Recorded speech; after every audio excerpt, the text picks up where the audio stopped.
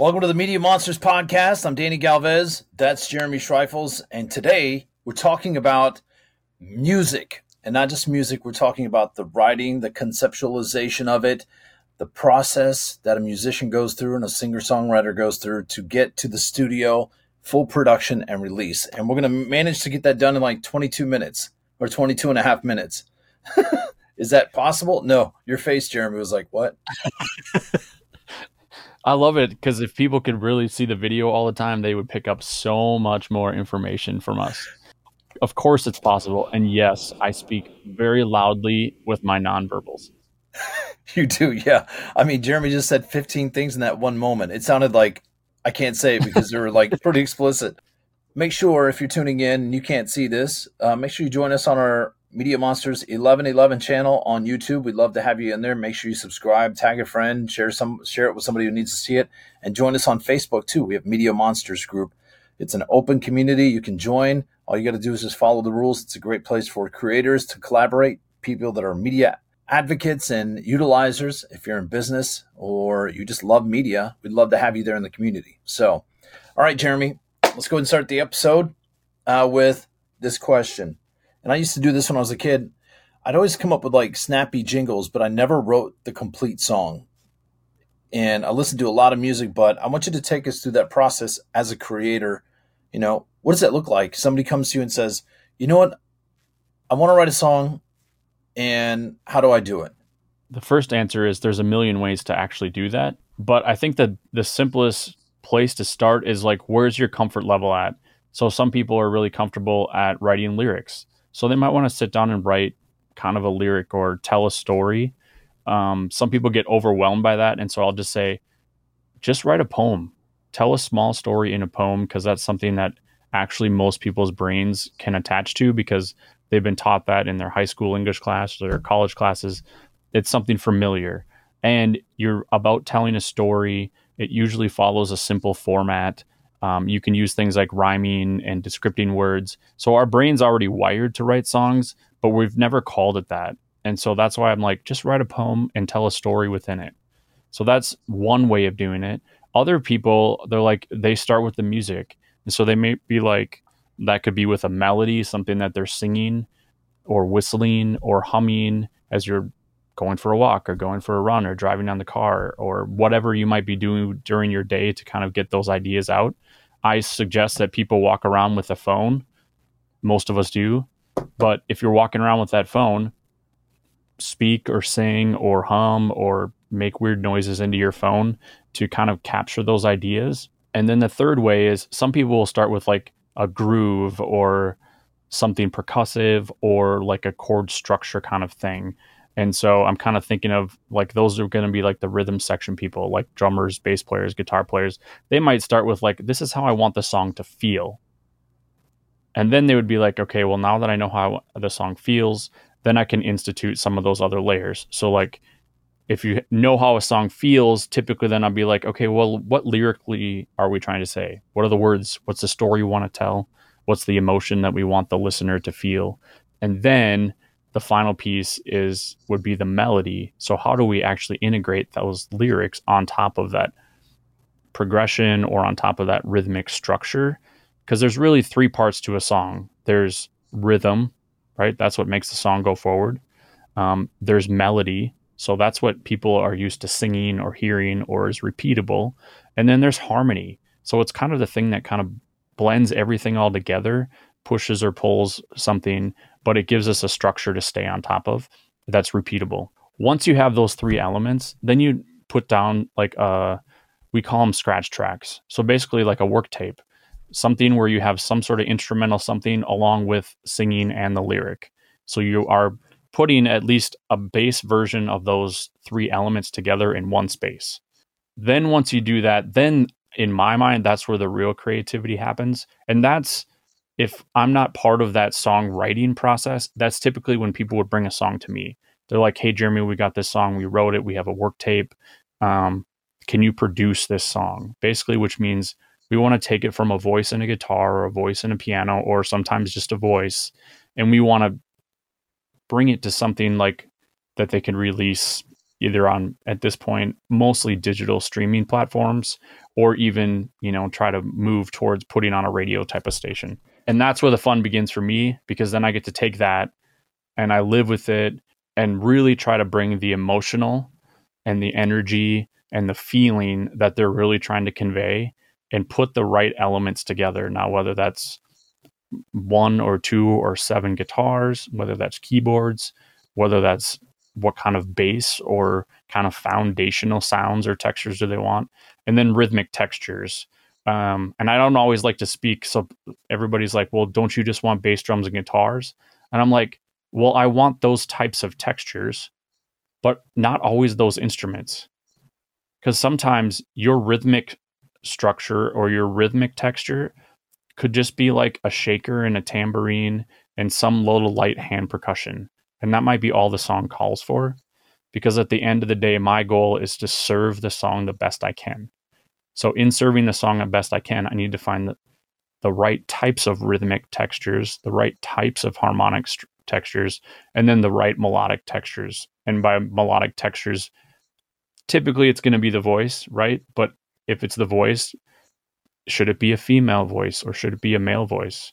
Should there be multiple voices? Should we have harmonies? Should we have background vocals? What are the other things that can support that melody that make it so memorable for the end user? Because what you want is as many end users to listen to it as you possibly can.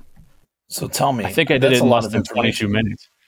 Yeah, no, I know. Yeah, you might be taking a nap before it's over, but I was thinking about some questions. I didn't want to interrupt you because I know once you get in there, it's like anything, right? When you're a musician, you get into flow, any disruption to that can really throw you off track. So, or take you off beat.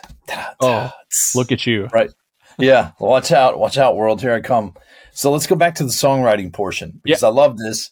And you probably know this historically, songs and music and songwriting, they're brilliant, right? They can stir up those emotions. I'm sure you know what song was playing when you got your first kiss, when you got your ass kicked the first time, or maybe even, when you felt the best in your life up to this point. Mm-hmm.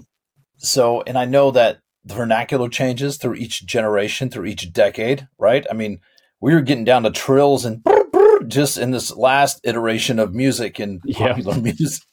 So I was like, I wonder if Jeremy does anything like that in a country song. But Cardi B. No. Yeah. It's like, hey, this is Cardi B remix for the country track To All the Girls I Loved Before, written by Willie Nelson, right? You've got, I don't know if Willie wrote that song or not, but I just remember him singing that.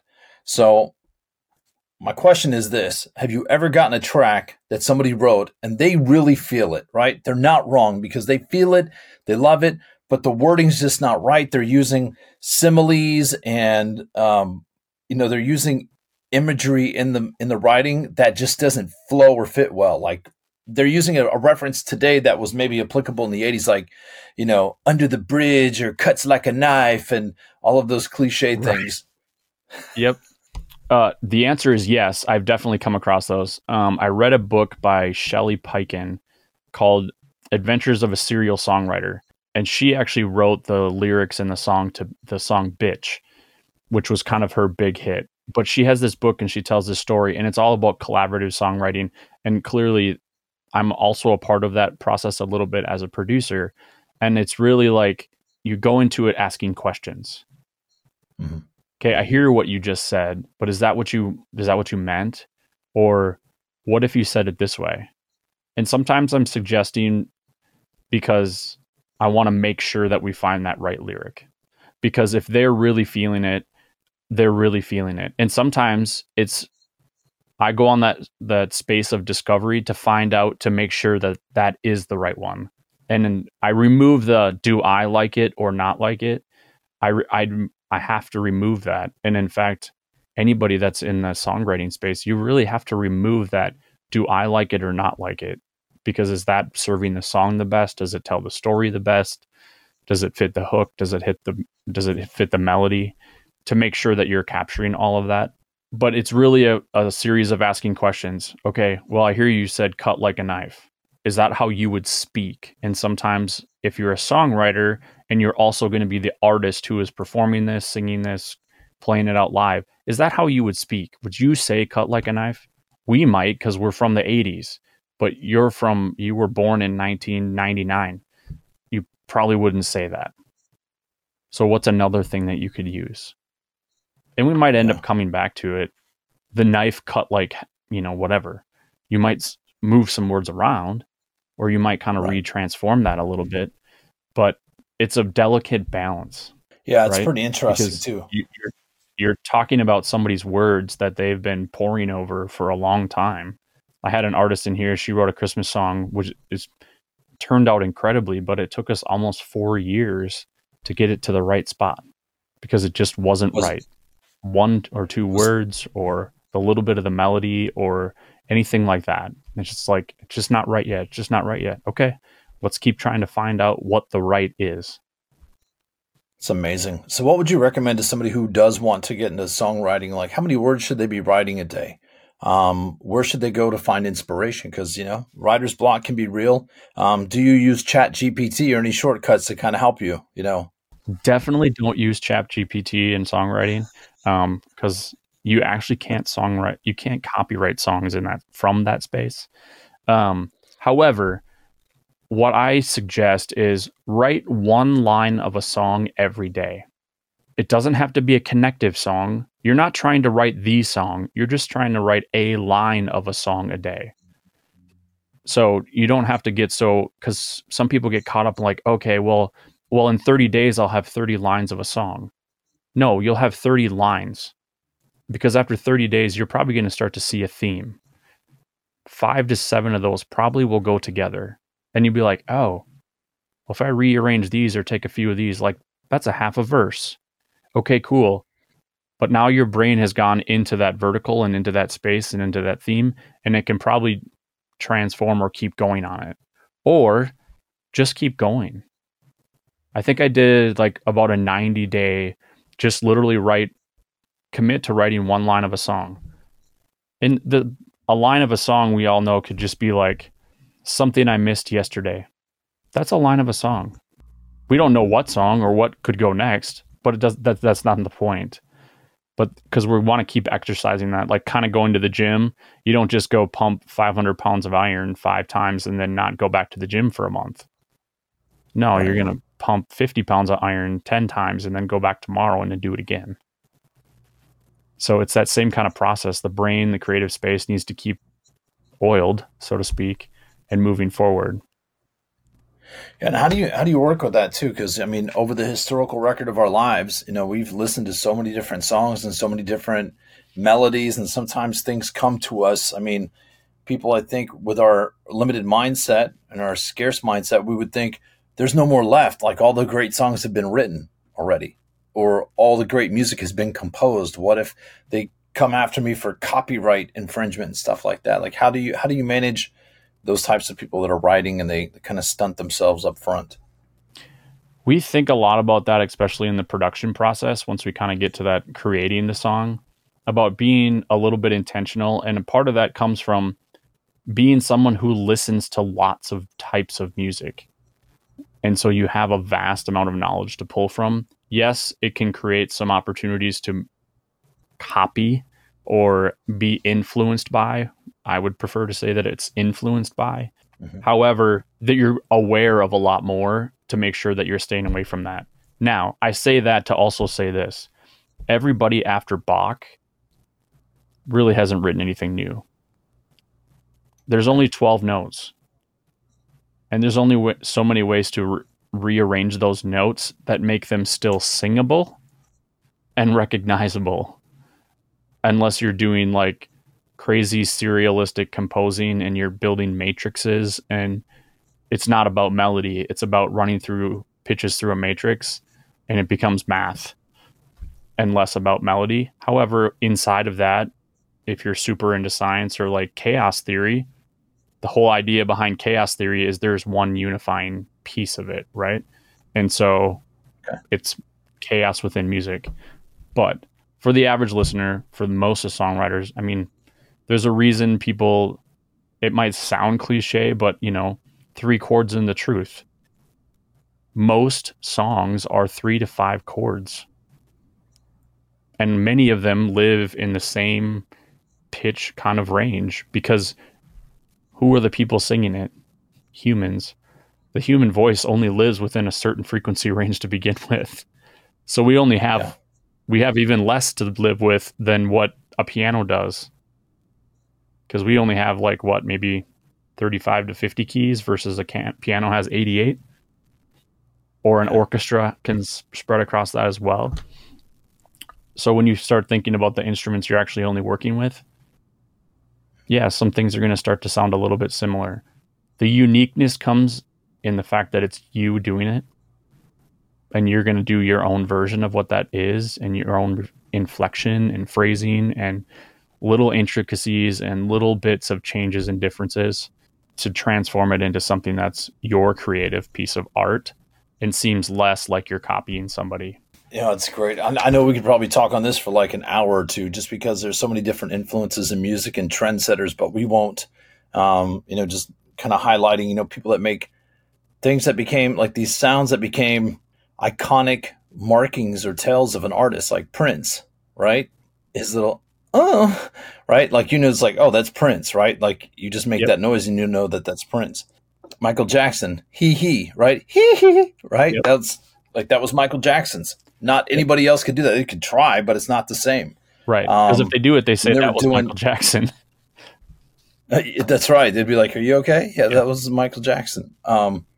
So there's a lot of influences, but I know we're getting close on time, so I want to move to, we're done with the song. It looks good. We've got everything worked out. We're getting ready to go into the studio. You're a drummer, still an active musician too. And I want to know, like, when you go into the place, let's say you wrote a song, what is the first instrument that you lay down on that? Whether you have a scratch element or not. Typically, I like to make sure we have a scratch track down, which usually is something that puts the form into place. So we have something to build, like, right? We have to have a frame before we can build a house. And so we got to put down some sort of framework to understand what we're living with. Typically, I like to have an acoustic guitar and a vocal, because the vocal informs many things, but an acoustic guitar can tell you a lot about what the song is by what's played, because it covers so many parts rhythmically, harmonically, and melodically. And then typically after that, I've almost always done drums first, because that provides the energy and the direction of the song. Everything else can be built on that, literally, because that becomes then the brick foundation that everybody else lives on. I can tell you from a drummer's perspective, that's probably the hardest seat to sit in, because I have to think about leaving space for everyone else when no one else is there. To me, that becomes the interesting adventure and challenge all at the same time. Yeah, it's amazing. It's amazing how that comes together too. So much energy that can be compiled into one piece of work. Like in 3 minutes, one song can change your life. Like the right combination of words, the right beats, the right tone, the right frequency, the right pitch, and the right execution too. Right? There's some songs that were made, maybe they were great at the time, but they were missing that element of fire. And it's amazing to hear, like, over the history of music. But like you said, anything after Bach, like, it's fantastic. I love Bach. I still listen to Bach. It chills me out. It's universal. Yeah. There's something in there. Yep. I don't know. They must have coded that music with something very special, because it always brings me back. There's no dissonance. That's why. So it's very pleasing to our ears and our heart, because there's no dissonance, or there's minimal dissonance. Because back then, if you put too much dissonance in your songs, they would burn you at the stake. It was like witchcraft.